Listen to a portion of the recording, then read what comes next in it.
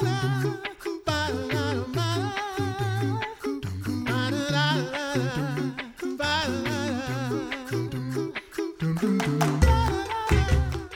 listening to The Coffee Hour. I'm Andy Bates. I'm Pastor James Cleland. Thanks to Concordia University, Wisconsin for your support of The Coffee Hour. Find out more about Concordia University, Wisconsin at cuw.edu. Live uncommon. Pastor Cleland filling in for Sarah over this week and maybe some in the coming days ahead. We are so grateful for him and Sarah off spending some well-deserved time off and on some adventure, but she's going to be bummed because we have some great history to cover, and we are going back to the Reverend Dr. Joel Elowsky. He's professor of Historical Theology and coordinator of International Seminary Exchange Programs at Concordia Seminary in St. Louis. Dr. Elowsky, welcome back to the Coffee Hour. Thanks. It's good to be with you again. We recently had a great conversation about St. Athanasius, a recent commemoration. And there's another commemoration coming up on the calendar today. And we're talking about the Emperor Constantine, Christian ruler, and his mother, Helena, mother of Constantine, both commemorated by the church on May 21st. I am looking forward to digging into this because I've not really read a lot about Constantine, and I am so grateful that we have great treasures in our church like you to enlighten us on this. So what do we know about Constantine's early life? Yeah, well, thanks for that question. And I mean, it seems like we're sticking in the 4th century, which is one of my favorite periods of time in the life of the church. In terms of Constantine, by the way, we have a document called The Life of Constantine, written by Eusebius of Caesarea. So if you ever just want to kind of get a whole history of Constantine from a church father who thought he was the greatest thing since sliced bread, you should read Eusebius, because he really liked Constantine quite a bit. And I mean, it's kind of a refreshing thing in terms of how sometimes Constantine is viewed today, but we'll get into that maybe a little later, But as far as Constantine's early life, we don't have a whole lot of information except for kind of what Eusebius reports. I mean, he was probably born around the early 270s, maybe 271, 273. His dad was named Constantius, and of course, as you mentioned, his mother was Helena. I always thought that some of these emperors should have got baby books because, there's Constantius, Constantine the first, second, Constantinus, and So anyway, he kind of took after his dad that way in terms of his name. He was actually born in Serbia, by the way. So, that's area north of Greece, and I suppose, what's interesting about his early life, I guess one of the things, it's interesting that he probably spent a lot of the time in the East, not with his dad, but with Diocletian, the other emperor, the emperor at the time, who had kind of divided up the empire into two. They call it actually four, the Tetrarchy. But he spent most of his early life under Diocletian and his household instead of with his dad. In fact, his dad, Constantius Chlorus, actually at one point put away his mother Helena to marry a woman named Theodora, I think her name was, just because he had to make some political alliances. I don't think it had anything to do with how he felt about her. But so he spent that time in Diocletian's house, and I think Diocletian kind of used him as leverage against Constantius Chlorus, because Constantius Chlorus was a pretty powerful guy himself. So as long as Diocletian had, and I'm throwing all these names around, I realize, but at this time there was like an emperor in the west, that's Constantius Chlorus, and there was an emperor in the east, Diocletian. Diocletian did this because he wanted to kind of be able to govern his empire better. So you got these two emperors, which, sounds good from an administrative point of view, but guess what happens? People start getting jealous of each other and not trusting each other. And so I think Constantine, in some ways, in his early years was kind of like, I won't say house arrest, that's not quite it, but he was used as leverage against his dad, that way. And kind of like during the medieval period, people did that. Kings and things. Okay.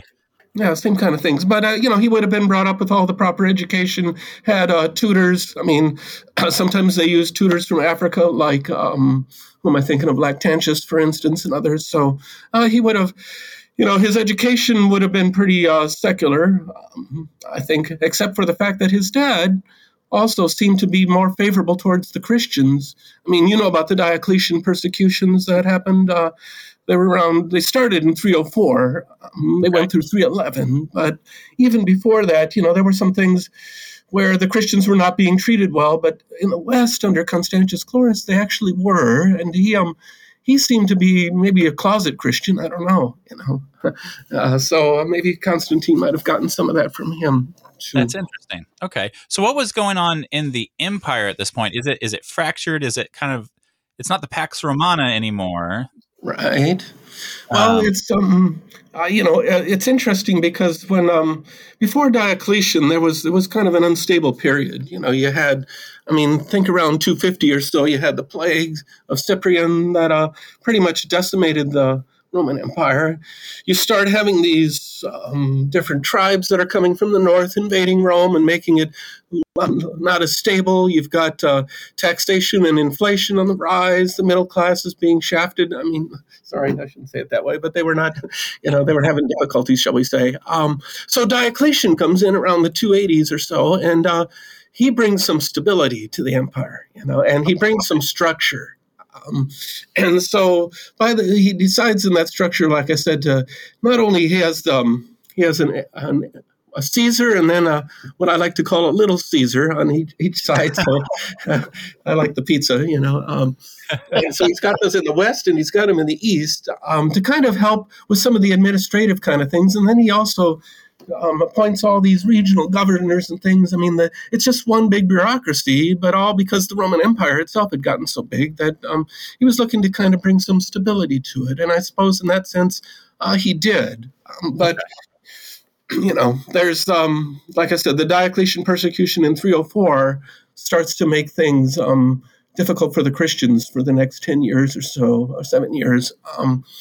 And what ends up happening, though, in 306, which is kind of a key event, is Constantius Chlorus was fighting up there in York in Great Britain, and he's killed. So what ends up happening is Constantine, by this time, had escaped from Diocletian in the east and had gone to be with his dad there in the battle, and they end up claiming him then as emperor in 306 at York. The military does. So he's got the military behind him at this point. And as I say, this is around 306 or so. So, and you've got, then you've got him basically taking on the competition for the next 10 years or so as he fights off different challenges to the throne. You still got the emperors in the east that he has to deal with. Probably the most famous thing, though, is the battle with Maxentius at the Milvian Bridge. You may have heard of this. Yes. Is this where he has the vision? Yes, that's right. He has this dream and he has a vision and he sees, a cross up in the sky and even hears in Latin, by this sign you will conquer. And so he believes the vision, he believes the dream. And in fact, he even puts it on his soldiers' shields, so that he can, that's the sign by which he conquers. And back in the ancient world, if you had the gods on your side, that meant that you would prevail. But in his case, he recognized, we don't know what he recognized and when he recognized it, but he seems to have changed kind of his attitude a bit in terms of that some say he previously was a worshiper of the sun god, but now he's worshiping the Son of God, after this. But that's one of those things that scholars like to debate about how thorough was his conversion, shall we say. Right. So what was significant in his life that led to him being commemorated by the church? Right. I don't think it was so much the battles, and all of that. There's a couple of things. In 313, he issues this Edict of Milan, that basically tells the Christians that, that they're no longer to be, the Christians are no longer to be persecuted. There was a previous edict under Galerius in 311 called the, like an Edict of Toleration. So things changed dramatically for Christians in the sense that they're no longer being, put to death. They're no longer being sent to the mines, but rather Constantine treats them favorably even. He does not make Christianity the religion of the empire. This is what is often kind of, said that he did. That actually happened under Theodosius later, around 381 or so. But he does give it kind of favored status. including the fact that, for instance, clergy didn't have to pay taxes. They didn't have to serve in the military. He also recognized that many of the churches had been confiscated by the government, and he not only returned them, he rebuilt some of them and actually refurbished them and gave lavish gifts to provide for their care. So those are all aspects of his early kind of reign that I think the church looked at quite favorably, because now, kind of everything has changed and people are starting to look at the church in a way that's attractive, shall we say, and for their social life, which of course brings both good and bad aspects to it. In terms of some people looking at joining the church so they can get ahead socially and politically and maybe even economically. But then there's the other side of it too, that lots of people are true converts as well. But if I had to pick like the number one thing that I think he is known for, at least for us theologians, we love him because he called the Council of Nicaea in 325 to deal with the issue of Arius. So that's probably what he's most known for in our circles, the fact of calling that council. In just a little bit, we'll talk about his mother as well. But before we get to her, were there others who influenced him? We know that his mother certainly had a great influence on Constantine. Were there others that you think had a great influence on Constantine? Well, I think the Eusebiuses, this is another one of those cases where they needed the baby book, because there's a Eusebius of Caesarea, but there's also a Eusebius of Vercelli, and then there's a Eusebius of Nicomedia. These all, Eusebius of Caesarea was the one who wrote the history about Constantine, and so he was influential. He probably was able to talk with Constantine a fair bit about life in the church and things, but I suppose it probably was his home pastor there up in Nicomedia, where Constantine had his residence. I suppose Eusebius of Nicomedia had an influence, especially after the Council of Nicaea. That the Council of Nicaea was where they decided the issue of the Arian controversy, and Constantine confirmed that initially.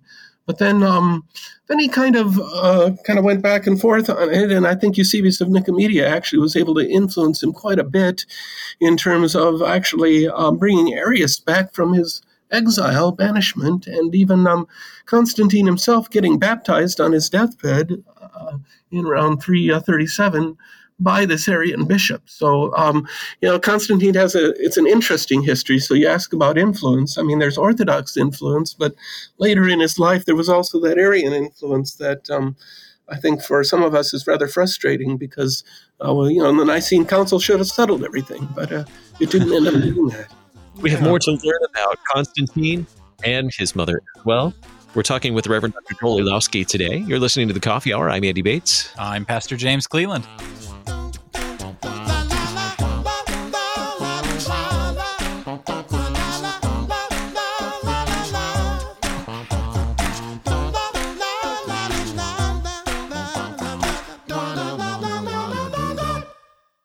You're a miracle. You know that, right? A living, breathing, one-of-a-kind miracle. You were created to stand apart, to share your gifts in the service of others, to make an uncommon impact in a common world. And at Concordia University, it's our mission to help you do that, to live uncommon. To learn more about Concordia, go to cuw.edu.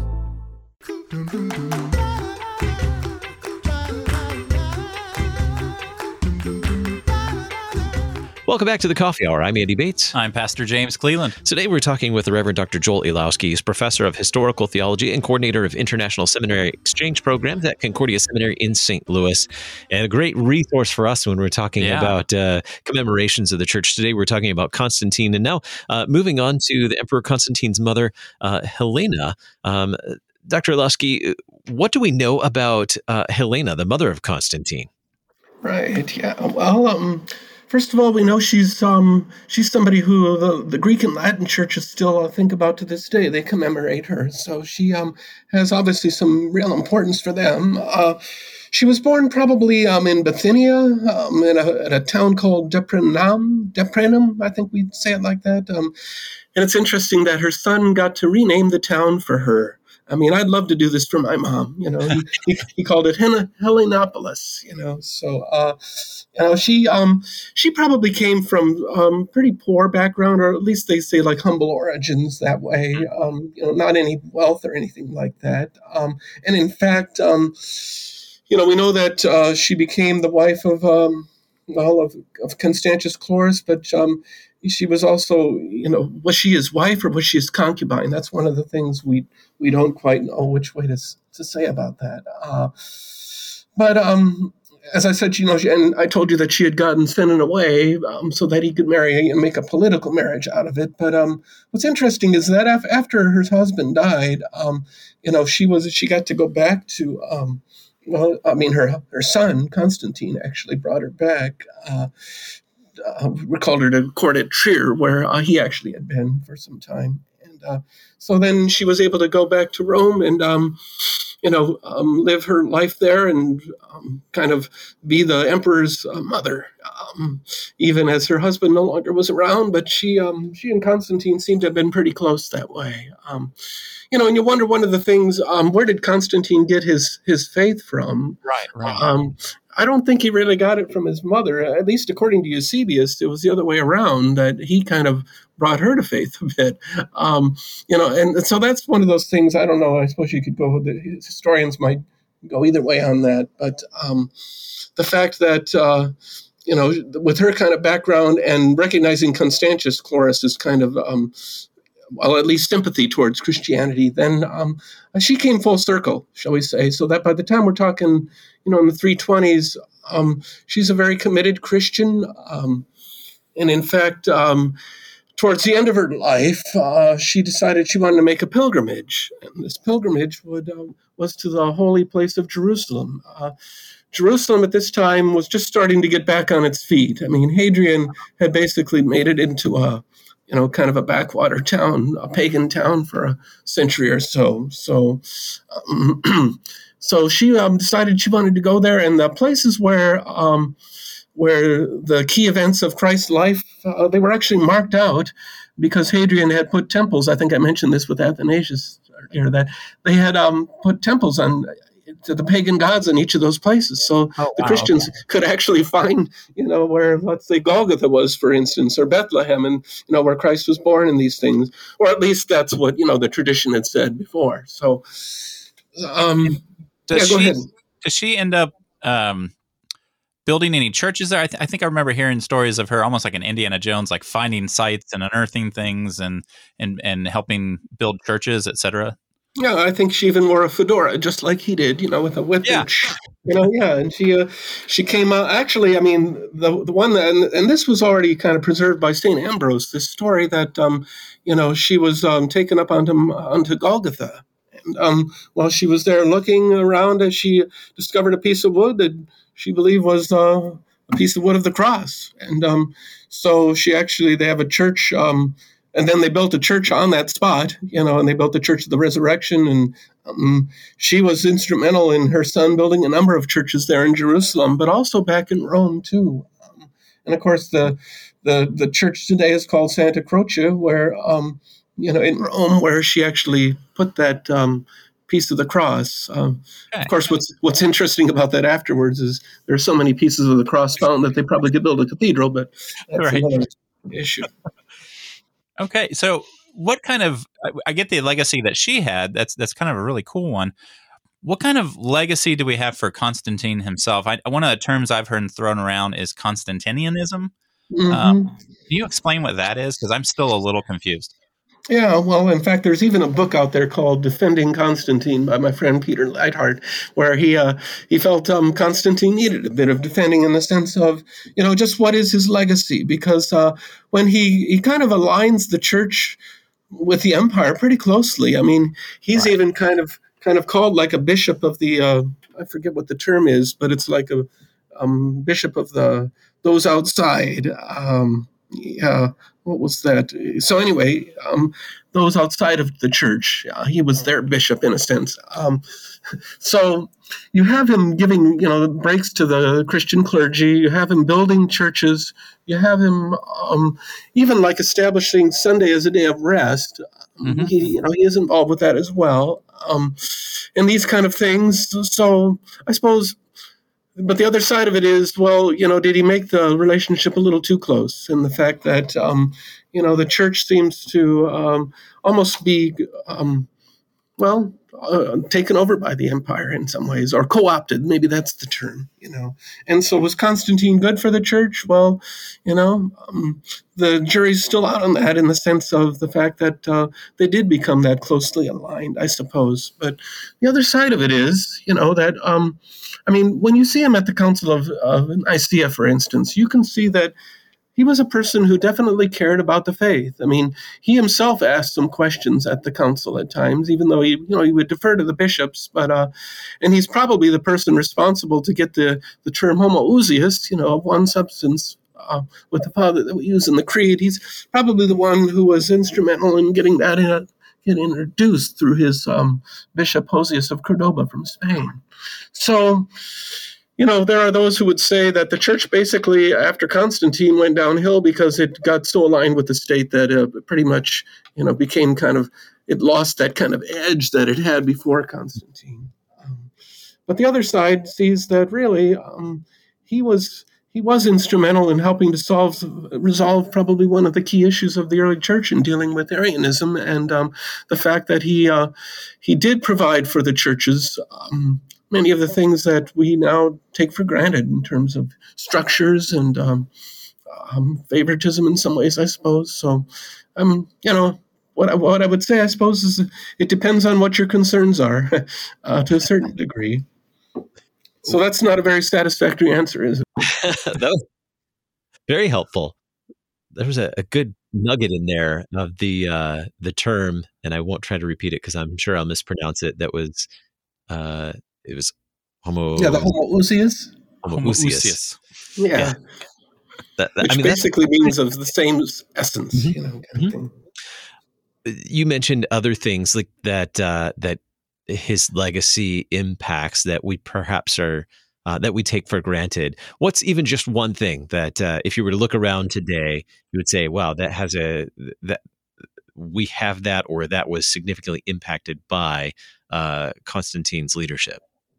Well, just from my own personal kind of thing, his edifice evangelism, as I call it, just in the sense of what kind of a building program he did do, and kind of established these beautiful churches to glorify and give praise to God, which again, of course, some people would see that as, well, then they stop taking care of the poor and these other things, which I suppose is not true. But I would put that as one thing. And then the other would be just the fact that, kind of this relationship between, looking to the churches, that's important, probably more of a negative thing. I better not go there. Let's leave it at the edifice evangelism. And, I suppose, and the aspects of just the beauty that, is associated with worship and life, and how Constantine was, and his mother both, felt that this was an important aspect of church life that they wanted to give glory to God for. And he shows the life of a sanctified layman who, really sought to serve his Lord in his vocation. I do think that he was a genuine convert. Some don't think so because he saved his baptism until his deathbed. But, most of them did that because they felt that sins committed after baptism couldn't be forgiven in some cases. So I think that's more of the reason he did it. But, okay. Very good. Well, thank you for the insights, and man, such a great history lesson right there. Now you're excited about taking a class with Dr. Elowsky, aren't you? I am. I'm going to ask a lot of questions about Constantine. Well, there you go. Reverend Dr. Joel Elowsky, Professor of Historical Theology and Coordinator of the International Seminary Exchange Programs at Concordia Seminary in St. Louis. Dr. Elowsky, thanks so much for being our guest on the Coffee Hour. Well, thanks. My pleasure. You've been listening to the Coffee Hour. I'm Andy Bates. I'm Pastor James Cleland. The Coffee Hour with Andy and Sarah is a production of KFUO. To support the Coffee Hour and KFUO Radio, visit KFUO.org. You can also text KFUO to 41444 or send an email to gifts@kfuo.org. And you can call us at 800-844-0524. KFUO. Christ for you, anytime, anywhere.